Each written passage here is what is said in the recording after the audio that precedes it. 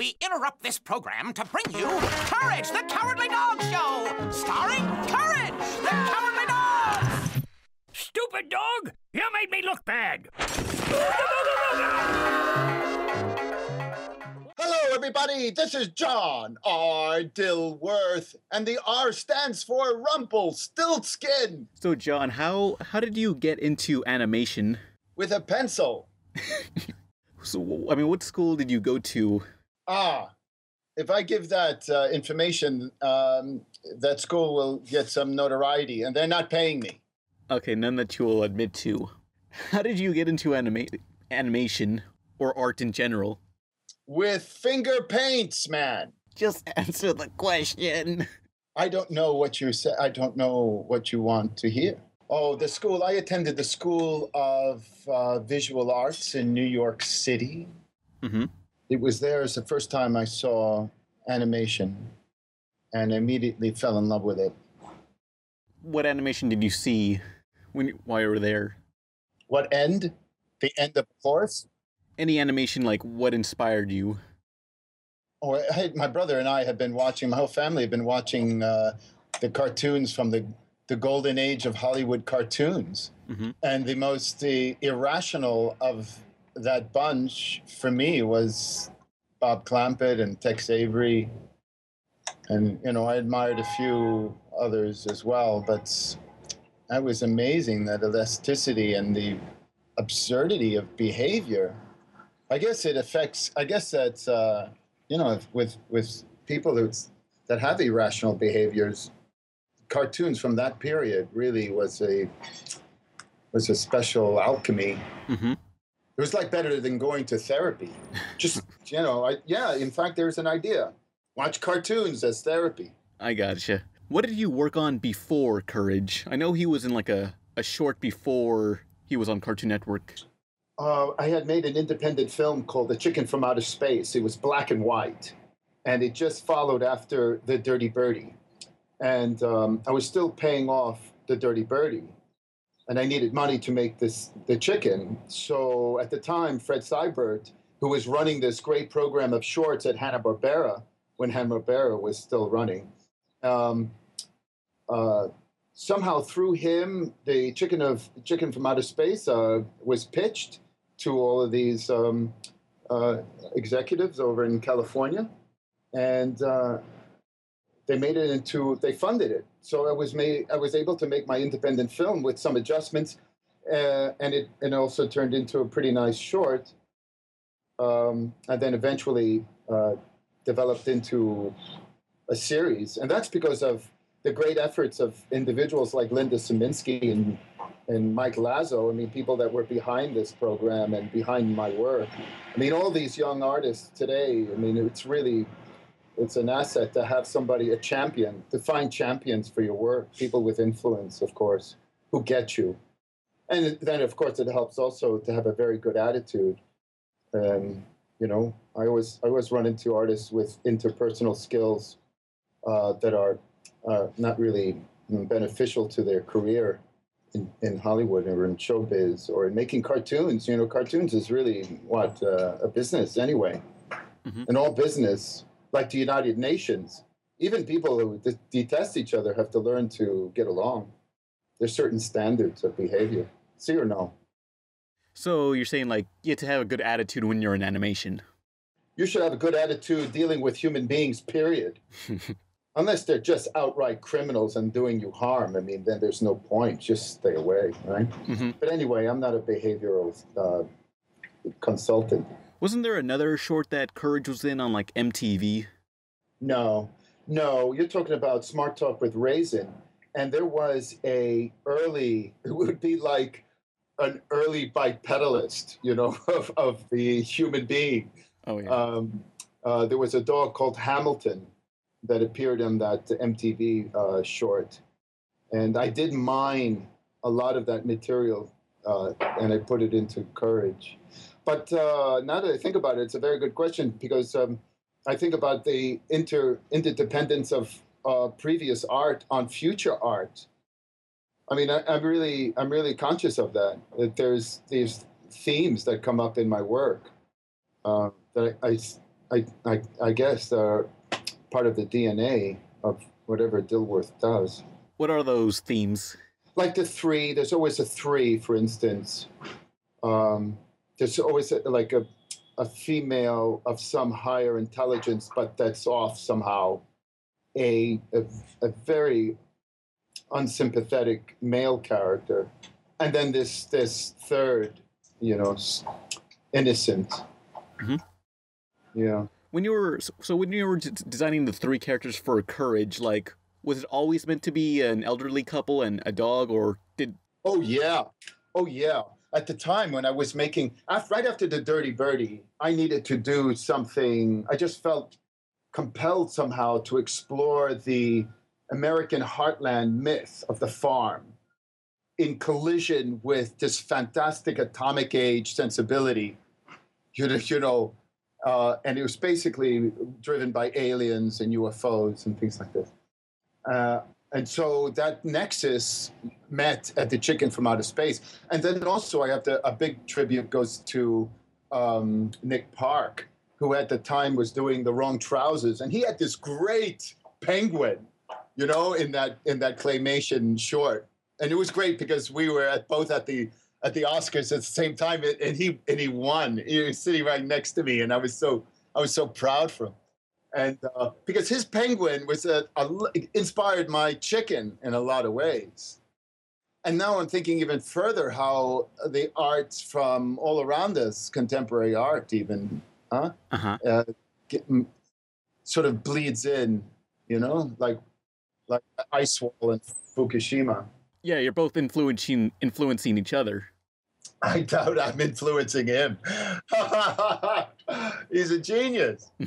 Well, I mean, if you spend enough time with someone else, you're bound to influence them somehow. Oh, let's not. Yeah, that's tricky. Let's just see it in the best possible way. Mm-hmm. I mean, I guess if you're hanging out with Genghis Khan, you're going to start lopping people's legs off, right? Yeah.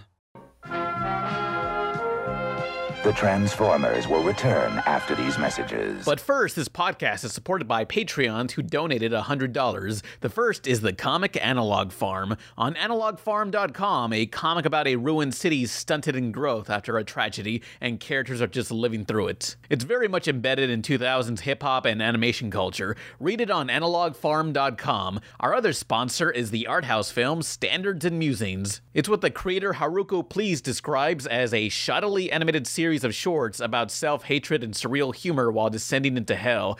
It was made with $40 and can be watched with the links below. Support me by supporting them.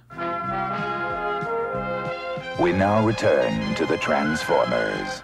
So how did you design, for Courage? With a pencil. Huh? With a pencil, man. Well, how did you, what was the thought process when designing Courage? The original, the Courage series? Yeah. An evolution of the pilot. My art director, Margaret Fry, and I were exploring some very weird photorealism in Angry Cabaret, which was another short we did for MTV. And it was using a lot of photos as textures. And that style just kept evolving through the shorts we were doing. And even through Courage, The Chicken from Outer Space was a light version of what we were ultimately able to achieve on the series with Andrew Kovold, who was my principal background guru at the time. So it's photorealism, and that's really what I wanted. My attitude from the beginning with this character and its world was cinema. Mm-hmm. Was cinematic. I remember when I was seeing it when I was younger, I was just so confused with why are there cartoons on top of these real life photos of people? Oh, the photos. That's an old. That's something I borrowed from Hitchcock and Truffaut and even Scorsese. Filmmakers that would put themselves in their own movies. Oh yeah. As cameos. And it was also a way to honor the people that worked on the film.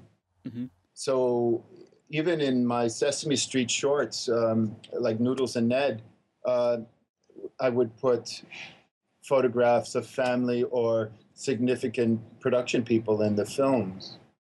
It was just something I've always been doing. How was working in Sesame Street? It was a magical time. I was in just at the very end, so much like my life right now. I always feel like I'm just getting in at the very end of something. And Arlene Sherman, who had been the queen of the Sesame Street mystery of culture, she did all those animations. She was another supporter and champion of my work, and we were able to do some very nice preschool shows, hand-drawn, Noodles and Ned and Ace and Avery, also a collaboration with Cartoon Network. So I don't know, it was great. It was just great. I had a great time. Yeah. So with Courage, like, was it always intended to be a comedy and horror? Yeah, sure. I love horror and sci-fi. I mean, my brother and I, we would get tremendous satisfaction and glee from plotting to scare our mother in any possible way. She was such an easy target. And of course, we loved her and all. We didn't want her to have a heart attack, but there's something just amazing to pop out behind a sofa in a dark room just as somebody's coming home from work, and with false teeth and blood on your head. I mean, I don't know. It's like kid stuff. Life is so terrifying. I guess the only way to survive, you have to be as scary as it is. I mean, did any parents write to you angry about how scary the show was, Courage? They wouldn't. Probably a million emails, but they were grateful. They were more like, we were scared to our wits, blah, blah, blah, and thank you. I mean, what would you say is your favorite villain from Courage? Villain? Yeah. Oh, I don't know. I'm really fond of Katz. He was the first. He wasn't in the series. He was the first, Katz. I mean, and we used him so often. He appeared in many cartoons as a villain. What about Freaky Fred? Freaky Fred was a sort of a pregnancy between my head writer David Stephen Cohen and I. Uh-huh. And I was always in love with Dr. Seuss, and I wanted to make a cartoon that had rhyme in the whole thing. And David, of course, was in head deep with Dr. Seuss on some other projects, and it was like it just happened. It was wonderful, and of course, working with my writing team, because I reproduced the Termite Terrace writings model. We're getting all these, very weird and strange writers, personalities. And we would just smash up a premise until it fleshed itself out. It was so much fun. It was like we're nonstop laughing. That writing department, just nonstop. Was there anything you were surprised that got through without being censored? All of them, I guess, because nowadays I don't know what's happening. I mean, I just did an Automatic pilot for another network with a horror comedy, and I'm just surprised at the level of reception to horror comedy now, as opposed to, 14, 15 years ago. It's very, very conservative. So they don't care for your style as much? I don't know, not this particular approach. It was a surprise. Oh, so they do like it or no? They did like it, but it was polarizing and confusing. So I don't even know if Courage would ever make the light of day today. Yeah, I'm not sure about that either. But was there anything that you could not get on Courage? No, we only had one incident where there was a concern about the color of indigenous island people. So we found a color that doesn't exist in humanity, purple. It's just a consideration for a marketplace. No big deal. Everything else is terrific. We had a terrific relationship. So they allowed everything you put in there and there was no issues at all? No. Jay Bastian was our our executive in charge of the show, and he was very straightforward. I mean, if there was any hesitation, he would let us know. I mean, there's so minor concerns. All the changes we made. If we made, they were minor, so minor. And Jay Bastian now, he's at Warner Brothers, but he's such a cartoon himself. I love that man. Mm-hmm. What was the inspiration for using CGI and two-dimensional animation in the series? In the series, my love of mixed media. Throughout the entire series, we were doing live action, stop motion, paper cutouts, mixed media. We used puppets. We used live video footage. And CG just seemed like just another medium to use in the show. And the network, again, was great about it, because I think that we integrated the materials, the varying mediums, in a way that wasn't unnatural. It worked in. We made sure it felt like it could happen in this world. Yeah, I mean, the CGI for the Return the Sledge guy, that really added to the effect. Yeah, that was King Ramses was designed by my brother Jim, my late brother Jim, and we did this kind of very strange. It looks like a video. There was a great video one time about some dog or something. It was music, and when he turned around, he was just flat. It was like, I don't know. I guess it was in CG, but they handled him like he was paper. Anyway, that was a great. I just love that, and so we tried it there. And later we did a half an episode, I think we did in CG, where he goes into the computer. I think it was Computer Courage or something like that. Well, what was the inspiration for that computer that was always arguing with Courage? Did you hate technology? Oh yeah, Sal. It was Hal at Kubrick's 2001. It's just another sort of an evolution of Hal. But as a crummy home computer like that. Yeah, of course. Weren't those the best computers? For me, they were best computers. Those early, late 80s, early 90s computers. I mean, by now, I'm sure Courage would have just thrown him out. Or got him like an iPhone version of him. No, they're poor. Yeah. They live in the middle of nowhere. We're coming right back, and this time things are going to be different. Is that a good thing? Coming up next, it's Courage the Cowardly Dog on Cartoon Network. Oh yeah, speaking of Nowhere, there's all these fan theories about how Nowhere is like either purgatory or hell or something. Have you seen any of these fan theories? Oh, I get so many of those. I love them all. I'm not going to become a stuffed shirt and tell somebody their theory is wrong or inaccurate. They're all correct. Who's to say you can't look at artwork and say, this is it? Well, it's open for interpretation, so that's acceptable. Of course. So do you have any movies or particular artists that inspired you? Well, we talked about Clampett and Avery, and there was Chaplin and Dali, of course. Dali inspired my short Life in Transition. Modern dance choreographers. I mean, any movies for horror? Big cinema. Horror movies? Yeah.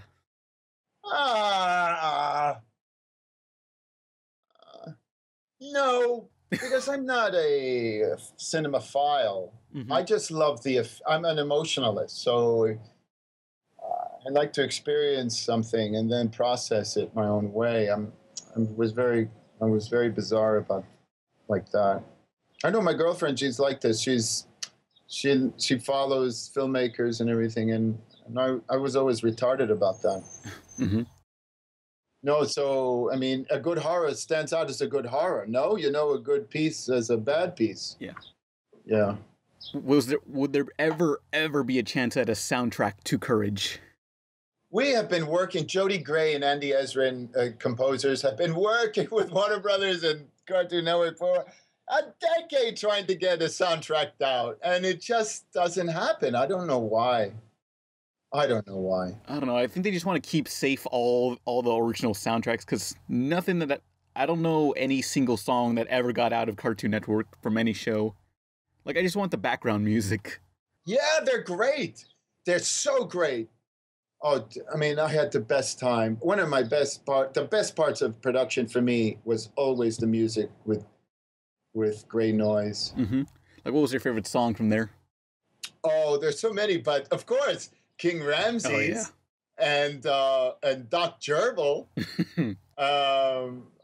Let me see. Those are the two that come out right away.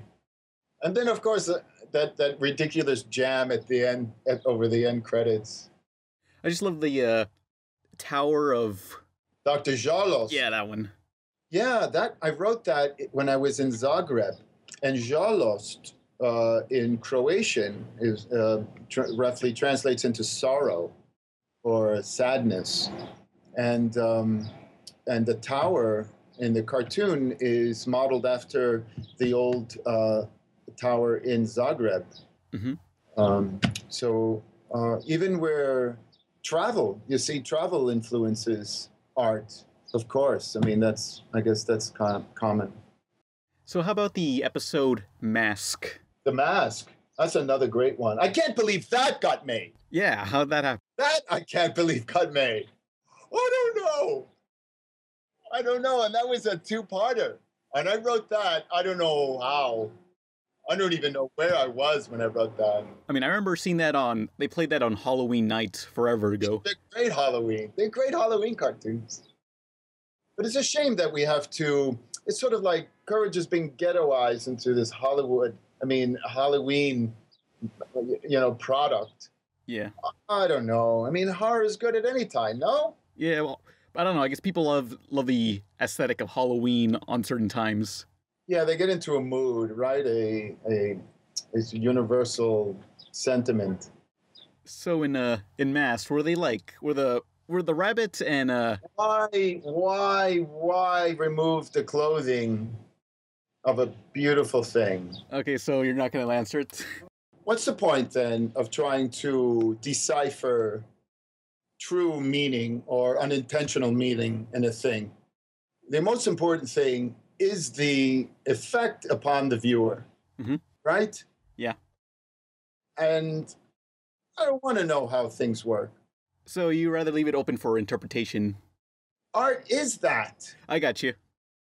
How about the episode Last of the Star Makers? It's another great one. I love that one. I love especially when I was able to find, and I forgot where I took that idea from. It may have been a myth, but I don't even know from which culture, where the thing dies and becomes, oh, I know. It reminded me of Narcissus. It was the death of Narcissus that bloomed the plant. And I think it was out of jealousy slain. And there's that little bit of red in the plant that symbolizes the blood of the lover. Anyway, it's that death brings a new life. That's what inspired the Last of the Star Makers. What was your favorite character to design? Oh, the Hunchback was also, I think the Hunchback was pretty, I liked him. Somehow I wanted him to work. Yeah, you always draw your eyes always like in this sausage format. Well, yeah. And I think that came from, of course, Picasso through the Dirty Birdie. And then it just continued on because the Dirty Birdie was such a strong influence during the late 90s. And, and it just moved right into Courage. So what was your favorite episode, if I didn't already ask that? Did I ask that already? No, I don't think so. But, it's hard to, they're all like my little children. I don't know if you would ask a creator that they would say, oh, I like this one over this one. I don't know. They all have beautiful things about them that I enjoyed. Was it true Ringo Starr was in an episode? No, that's just that was something circulated just for titillation. Oh, okay. I wish we did get Ringo Starr. That would have been a gas. However, Thea White, who voices Muriel, her husband was the original Beatles drummer. Oh. So look it up. So the fifth Beatle that quit. But he was the earliest, like the first, before Ringo, right? Obviously. Yeah. It was gas. I met him, and he's such a gentleman. Little English mustache and everything. Just wonderful, wonderful. Everyone would. I keep hearing people say that Ringo Starr was in an episode, and like I keep looking on IMDb, it's like it's not there. Where none of these things sound like Ringo. They all sound like impersonations of Ringo. Of course, they were impersonations, and yeah, they were impersonations. We did a lot of impersonations. Well, I mean, they did get Ringo for this Powerpuff Girls special that they played a few months back. Yeah, what did you think of that? Oh yeah, I love the art style by Kevin Dart. Kevin Dart, right? That was dramatic. Do you think that they're moving that style forward, or they're returning to the the original style? I think I know they're making a new series in 2016, so I think they're just gonna go with the original style because it's easier to do. Yeah, who knows? Anyway, it's a wonderful initiative. I mean, did you ever watch like other Cartoon Network shows or your own show on TV when it was on?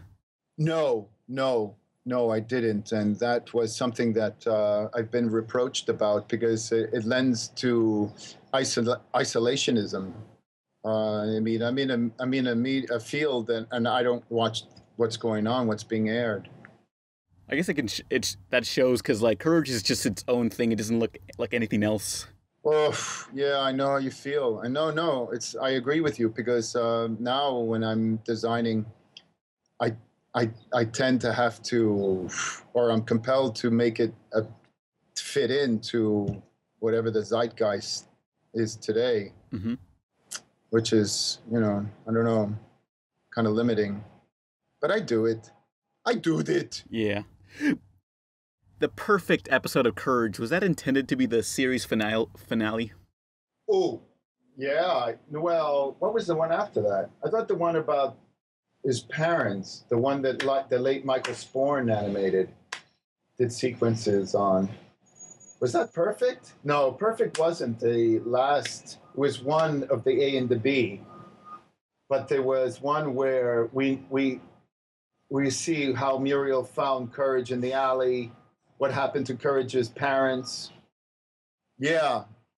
But Perfect also, Michael Sporn did a segment, a little bit of animation in that as well. So they were both. So you just wanted to like show the backstory and end the series?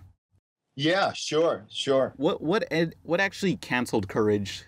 Courage just we fulfilled our contractual obligation for 104 cartoons, and they, Cartoon Network felt like they didn't need any more. I mean, I guess we could have done a 5th or 6th season. I mean, that would have been great, but we were also eager to develop a new show with them.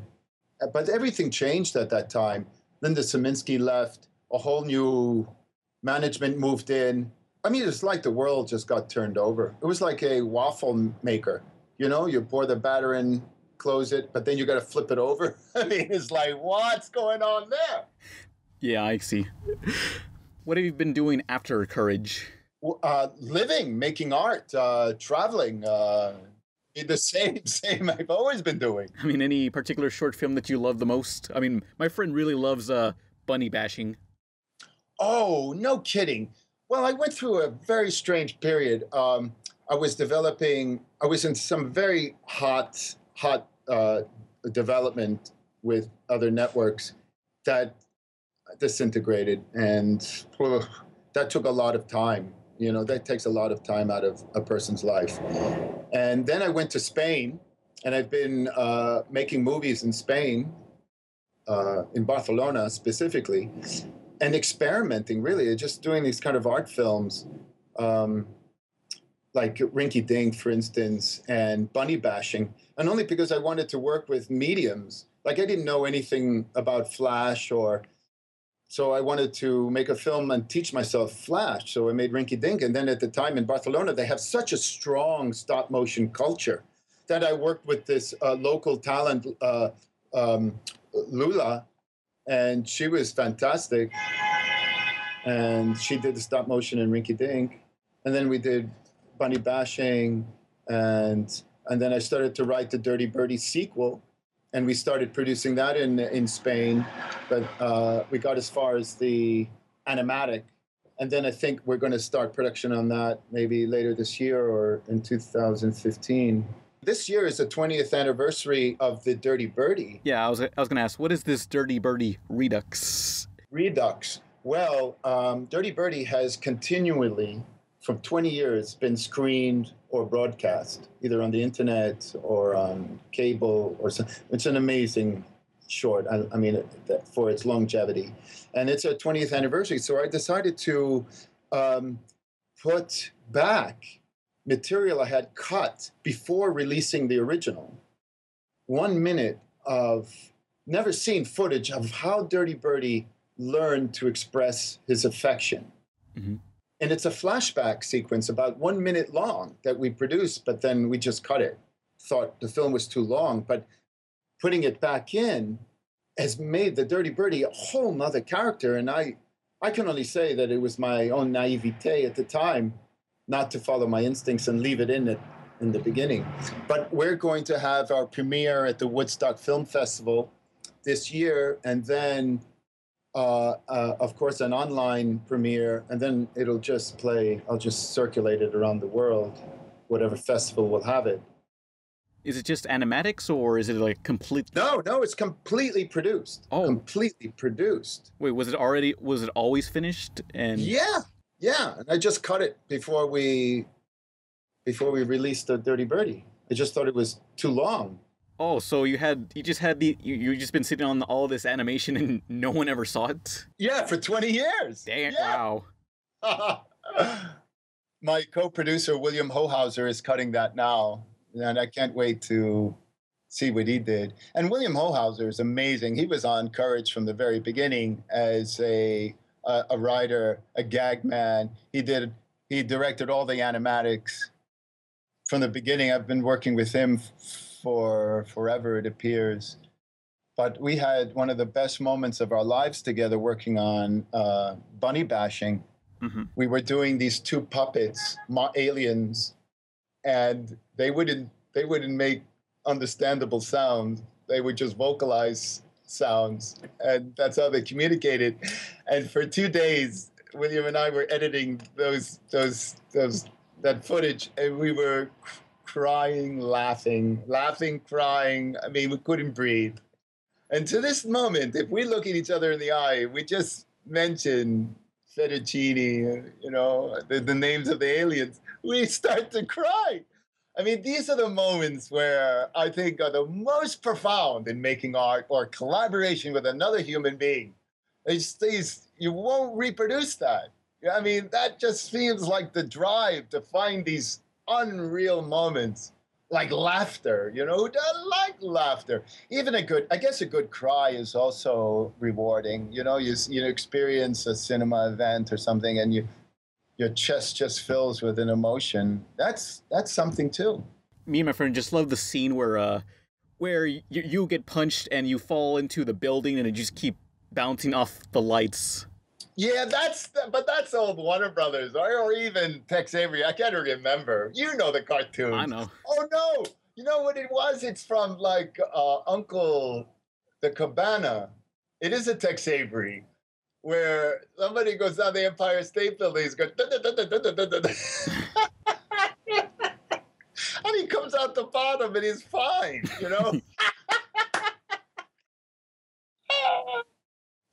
Oh man, these cartoons. I mean, imagine the writers. I mean, how much fun. You could see these old guard animators. They're like 190 years old and they're still smiling and everything. Imagine. I mean, what a lucky world. Yeah, I just love any time in these animations where whenever a character just like falls through like a building and you never see the character, you just hear the sounds. Oh, sound effects. Yeah, Michael Geisler, he did all this. He's done so much, like 90% of my sound effects. He's brilliant. He's out in Los Angeles. Yeah, we both love the same sources. And again, going back to that golden age of Hollywood cartoons, when they recorded in giant hangars and all the sound effects have this echo. You know, they have this space. I mean, you can tell, like, when something's old just by, I don't know, something about how it sounds. Maybe it's like some static or fuzz to it. I kind of like that. Yeah. So, should we talk about the CGI Courage thing? Oh, well, this is tremendous. I don't know what's going to happen. I mean, every day we're waiting for some word from Turner to go ahead. They greenlit Powerpuff Girls. I'm hoping they greenlight Fog Courage for a reboot. I really don't understand why there's taking so long. Do you? I don't know. I mean, for some reason they only they've made two not reboots, specials for Powerpuff Girls and nothing for anything else for some reason.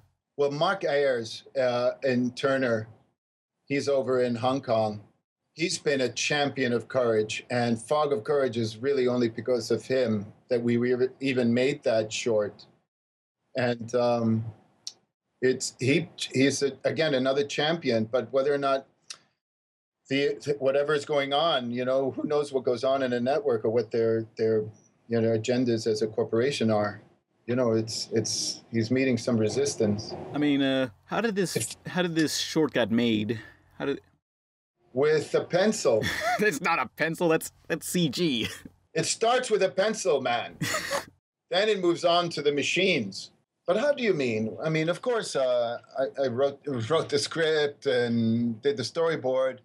I mean, was this like did you get clearance to make this short, or? Clearance? What do you mean? Turner hired me. Oh, okay, so they hired you, but they still haven't publicly aired the short. No, and I don't know what I'm legally permitted to say, but I was told Halloween 2014 they will air Fog, but then again I'm also told that at any moment they will let us know definitively if we're going to get a reboot order. Mm-hmm. I mean, I just would love to do more horror, especially. I mean, the CG was tough, really tough, and that's a whole nother challenge to overcome. But I like challenges, and I don't know if Courage suffers because of it. I don't know.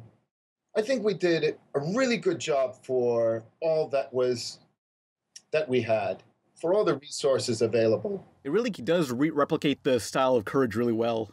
And that was also Pere Clos in Barcelona at OUO Studios.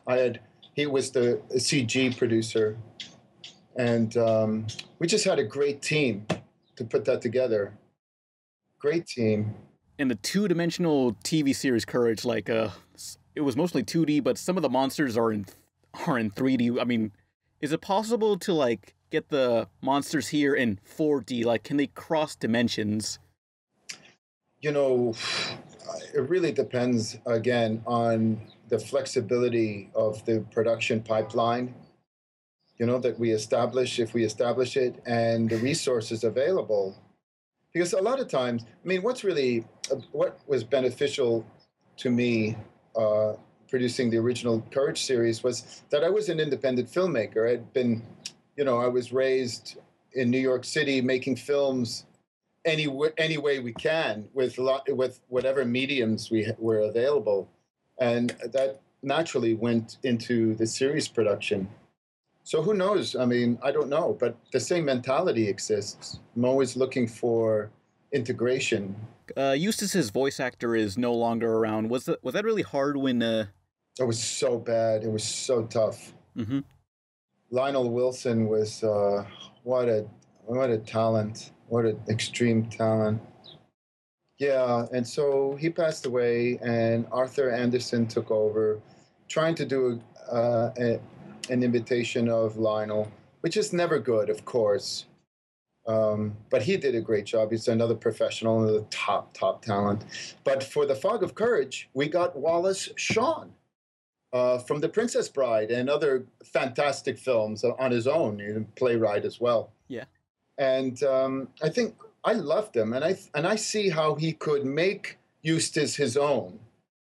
So if we had a chance, I think that Eustace would stand out under Wallace Shawn, of course. I mean, if that works out.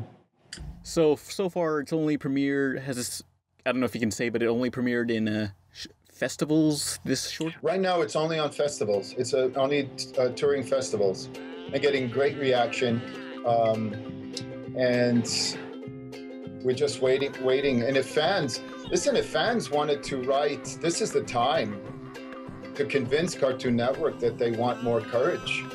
They should write in. I mean, hopefully we'll be able to post a link and where they could write, and where they could see the clip of Fog.